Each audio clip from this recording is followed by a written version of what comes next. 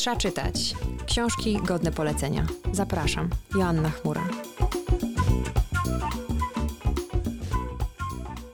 Cześć, witajcie. Po drobnej przerwie książkowej wracamy do naszego cyklu Trzeba czytać książki godne polecenia.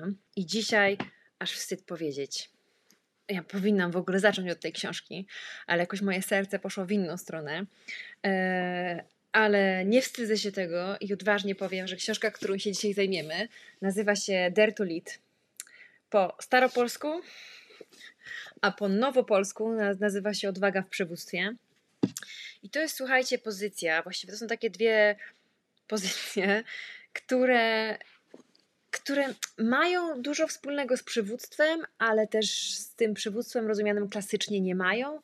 To znaczy lider, czyli przywódca, czy przywódczyni, rozumiana tutaj jest jako ktoś, kto robi dwie rzeczy. Po pierwsze, dostrzega potencjał w drugim człowieku, albo w jakiejś usłudze, albo w jakimś produkcie i ma siłę, ochotę, chęć, gotowość, cierpliwość, wytrwałość rozwijać ten potencjał. Czyli jeszcze raz, dostrzega potencjał, a potem ma ochotę, gotowość, siłę, odwagę, cierpliwość, pokorę rozwijać ten potencjał. I jeśli tak definiujemy lidera, to właściwie tym liderem są nie tylko osoby, które zarządzają zespołami, firmami, organizacjami, ale też rodzice, ale też nauczyciele, nasi przyjaciele, nasza rodzina dostrzega potencjał i ma gotowość, cierpliwość, chęć i pokorę i wszystkie te inne cuda rozwijać ten potencjał. I o tym jest ta książka. Autorką tej książki jest znana Wam już pewnie, ponieważ to jesteście, już nieraz o niej mówiłam, Brené Brown, która jest badaczką czegoś, co nazywamy vulnerability, czyli takiej gotowości do odsłaniania siebie, a przez to też odwagi, życia w prawdzie, życia autentycznego. I która już 20 lat prowadzi prace badawcze wokół wstydu, emocji, empatii, a ostatnie teraz będzie chyba 9, dedykowała przywództwu, czyli temu, co wypełnia nasze szkoły, nasze organizacje, różnego rodzaju kościoły, ale też rodziny i domy. Czyli jakim być liderem, jaką być liderką, kogo teraz potrzebujemy, jaka jest nowa linia przywództwa, czy jaki jest nowy etap w rozwoju przywództwa, rozumianego tak, wiecie, szeroko. I ona autorka i ona, ta książka, składa się właściwie z takich 4 dużych kluczy, które otwierają bramę odwagi. Że taką ciekawą metaforą się posłużę. Ostatnio na warsztatach chciałam szybko powiedzieć ciekawa metafora i zrobiłam taki skrót, powiedziałam ciekawora, więc od dzisiaj na naszych tutaj zgromadzeniach słowno-obrazowych będę chciała szybko coś powiedzieć, że coś jest ciekawą metaforą, to będę mówiła ciekawora. Więc ona autorka, daje taką kojącą wiadomość na początek, jako wynik swoich badań, że odwaga nie jest cechą osobowości, z którą się rodzimy albo nie, tylko jest umiejętnością, którą rozwijamy. A właściwie, że jest taką pulą umiejętności, bycie odważnym jest taką pulą umiejętności. Składają się na nią 4 takie subkompetencje. Ja lubię to porównywać do mięśnia, który ma, dla tych, którzy będą nas słuchać, teraz pokazywałam swój biceps, który ma, tak jak więzień, mówiłam, że będę przekręcać. Mięsień jest zbudowany z włókien, czyli więzień, i są takie 4 podstawowe, wiodące, najważniejsze włókna, które budują mięsień odwagi. Pierwszy nazywa się Rambling with Vulnerability, czyli proste, mało R w języku angielskim, więc łatwo wymówić. Przetłumaczyliśmy to, czy tłumaczymy to na polski jako taka umiejętność, gotowość do odsłaniania siebie, mierzenie się z tym wszystkim, co się w nas dzieje i w otoczeniu się dzieje, kiedy się odsłaniamy, pokazujemy jakąś swoją piękną albo trudną stronę, w każdym razie taką, którą chcemy zasłaniać. Druga umiejętność, o której pisze Brené, dotyczy wartości, czyli na ile jesteśmy zgodni z tymi wartościami, które są dla nas istotne, na ile z nimi żyjemy w zgodzie, na ile praktykujemy je każdego jednego dnia. Trzecia umiejętność to jest budowanie zaufania do drugiego człowieka, ale też zaufania do siebie, self-trust, o którym ona pisze, który też jest pięknie ujęty tutaj, bo często jest w różnego rodzaju ujęciach dotyczących zaufania mówi się o zaufaniu w relacji, zaufaniu w zespole, zaufaniu w organizacji, w kulturze organizacyjnej, a mało się mówi o zaufaniu do samego siebie czy do samej siebie. I ostatnia, 4 taka umiejętność, która się nam przydaje zawsze, wszędzie, to jest umiejętność podnoszenia się z trudności. umiejętność podnoszenia się z porażek, przyznawania do błędów, przechodzenia przez błędy. I to są takie 4 filary, o których mówi Brené, że stanowią o tym akcie odwagi, który może być mocniejszy albo słabszy, w zależności od tego, jak mamy rozwinięte te pozostałe kompetencje.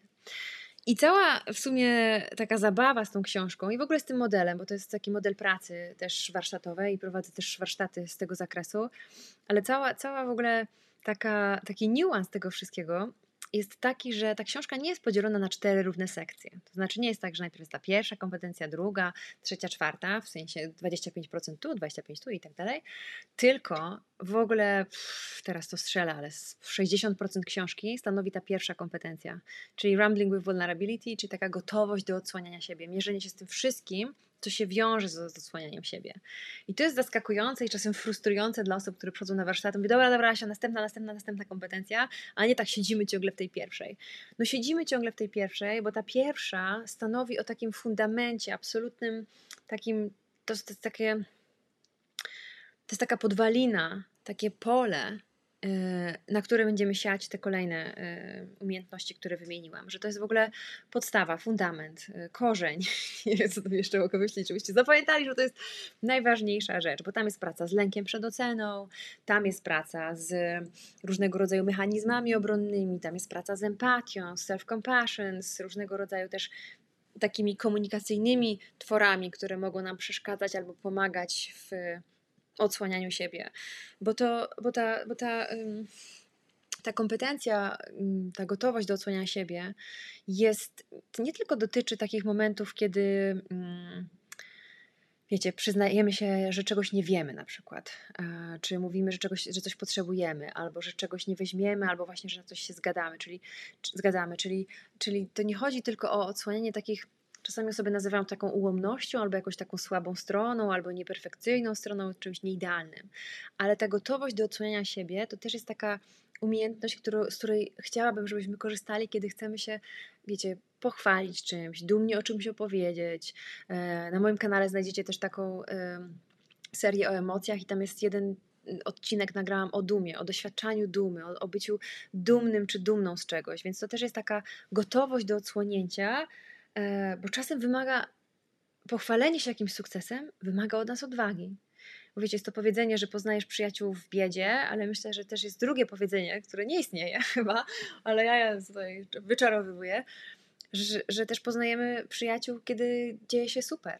Kiedy doświadczamy różnego rodzaju sukcesów, kiedy zdobywamy coś, kiedy realizujemy jakieś swoje marzenia. To też jest duża sztuka. Mówić o tym, dzielić się tym, cieszyć się z innymi. To też jest właśnie o odsłanianiu siebie, odsłanianiu swojego serca. I te cztery umiejętności, z tą pierwszą, najważniejszą, to są takie rzeczy, o których w biznesie się trochę mówi, a raczej zaczyna mówić, całe szczęście.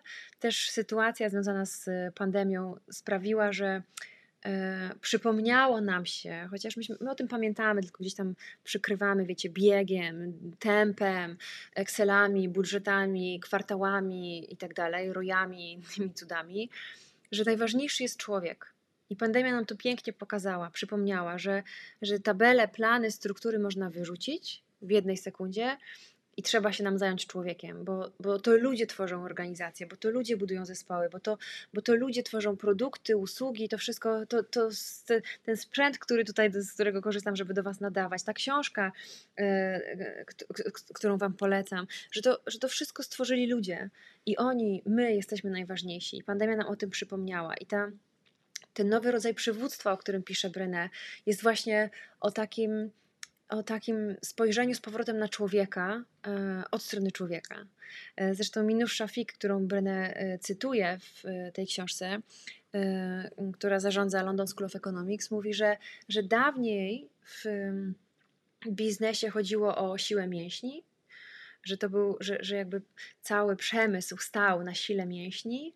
Potem zafascynowaliśmy się i też rozwój poszedł tak szybko, że zanurkowaliśmy w technologii, w cyfryzacji, zakochaliśmy się w tym. I intelekt poszedł w górę, w sensie wartości, że to zaczęliśmy wychwalać, czyli już nie już siłę mięśni, ale siłę intelektu, ale że teraz I ten cytat jest sprzed pandemii i Minusza Fix zapowiadała, że otwiera się nowa część, nowa era przywództwa, która będzie właśnie zorientowana na serce, na empatię, na umiejętność budowania relacji.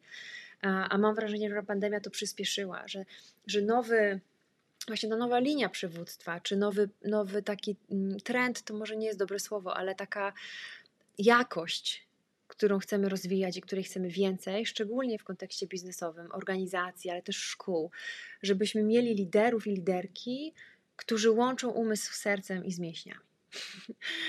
Ale że wiodące będzie to serce, że wiodąca będzie umiejętność empatii, że wiodąca będzie umiejętność bycia z drugim człowiekiem, z jego emocjami, z tym, co my mamy w środku, ale też co ma drugi człowiek w środku. I zresztą dzisiaj mam taki dzień, w którym zanim to nagrywałam, prowadziłam warsztaty dla jednego z banków i tam też w toku dyskusji pojawiła się taka interpretacja, że czy w banku, czy nie w banku, czy na tym stanowisku, czy na innym, w tym dziale, czy w innym, to jest człowiek, który ma swoje doświadczenia, swoje przekonania, swoje stereotypy, którymi się posługuje, swoją historię, sposób wychowania itd., że jesteśmy jednym wielkim kosmosem doświadczeń. I teraz jak się spotyka kosmos doświadczeń z drugim kosmosem doświadczeń i nawiązuje się relacja, a jeszcze jak w zespole jest więcej niż 2 osoby, a w organizacji więcej niż 10 itd., to ten kosmos kosmosów robi się bardzo złożony i bardzo duży. I to z jednej strony jest piękne, bo to czyni bardzo takim ciekawym wytwory takiego zbioru, a z drugiej strony jest tam wiele obszarów, które mogą być źródłem konfliktów, niedopowiedzeń, trudności. Zresztą sami pewnie słuchając tego i oglądając, macie w swojej historii doświadczenia, że w jednym zespole wam szło świetnie dogadywanie się, a w innym zupełnie nie. I to jest właściwie taka duża sztuka obcować z drugim człowiekiem. Już nie mówię, wiecie, w relacjach, w domu, w takich prywatnych rzeczach. To też jest duża sztuka obcować latami, być, rozwijać się i pielęgnować te relacje. A co dopiero w organizacji, która jest duża. I też mówię o nauczycielach często w kontekście tej książki, bo oni są swoistymi liderami i liderkami, bo to im oddajemy nasze dzieci pod opiekę i pod kształtowanie umysłów i serc i mięśni też.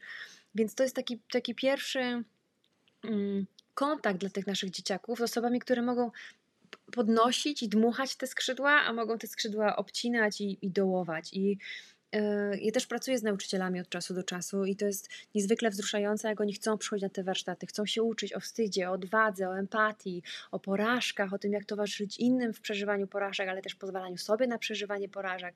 To też jest duża sztuka, wykonywać taki zawód, który wiecie, z natury czy z definicji wymaga się, żeby wiedział, żeby potrafił, że właśnie na błędy raczej nie ma przyzwolenia, no bo przecież jeśli nie nauczyciel, to kto ma wiedzieć? I oni się wikłają w taką szalenie, wiecie, wąsko wyznaczoną linię tej tożsamości nauczycielskiej, w której trudno sobie pozwolić na błędy, czy na przykład na nie wiem, czy na jakiegoś rodzaju deficyty, które każdy z nas ma. I teraz odwaga polega też na tym, żeby zaakceptować swoją niedoskonałość, swoje nieidealne ja, czy jako rodzic, czy jako nauczyciel, czy jako duchowny, czy jako menadżer, właściciel firmy, czy jako, wiecie, liderzy w kontekście też politycznym. O tym by można w ogóle zrobić osobne nagranie, ale ta książka, którą wam bardzo polecam, wydawnictwa MT Business, autorstwa Brené Brown, jest takim kompendium wiedzy o tym, jak żyć, jak żyć odważnie, jak ćwiczyć tą odwagę. Tam jest dużo historii. Brené jest znakomitą opowiadaczką, więc też opowiada na swoich przykładach, ale też przykładach osób, czy firm, czy organizacji, czy właśnie nauczycieli, z którymi pracowała. I tak to w jakiś sposób opowiada, że łatwo to sobie zaaplikować do własnego życia, więc to jest dalekie od poradnika, a jednocześnie ma w sobie taki element porady, czy takich wskazówek, takiego pomagania nam zrozumieć, jak można by było to ćwiczyć. Więc bardzo was zachęcam, jeszcze raz pokażę. Te osoby, które nie widzą, to znajdą sobie w sieci. Odwaga w przywództwie to jest nasz polski tytuł, Dare to Lead, jak lubicie czytać po angielsku, bardzo wam polecam. To jest, myślę, taka podpora w dzisiejszych czasach, żeby się nie pogubić, żeby się o coś oprzeć, o kogoś oprzeć, o jakieś doświadczenia na drodze do odwagi, do tej wewnętrznej odwagi bycia sobą, do wewnętrznej akceptacji tego, kim jestem, niezależnie od tego, czy jestem złożona z pięknych kawałków, czy jestem złożona z brzydkich kawałków, których nie lubię i które chcę odrzucić. Bardzo Wam serdecznie polecam. A dodatkowo Brené Brown ma też taką serię podcastów zatytułowanych też Dare to Lead, więc na Spotify możecie znaleźć i prowadzi tam szereg arcyciekawych rozmów z różnego rodzaju przedstawicielami biznesu i nie tylko, właśnie w kontekście odważnego przywództwa. Więc jak już skończycie mnie słuchać tutaj, to oprócz jeszcze tego nagrania o dumie i o przeżywaniu dumy, polecam Wam Dare to Lead na Spotify autorstwa Brené Brown. A póki co bardzo serdecznie Wam dziękuję i słyszymy się w kolejnym miesiącu w kolejnej polecajce kolejnej książki z cyklu Trzeba czytać książki godne polecenia. Dzięki za Waszą uważność, energię, życzliwość i dobre słowa, które kierujecie w moją stronę, bo im więcej tych dobrych słów, tym jeszcze bardziej mi się chce. Więc do zobaczenia przy kolejnej książce. Trzymajcie się, pa! Trzeba czytać. Książki godne polecenia. Zapraszam. Joanna Chmura.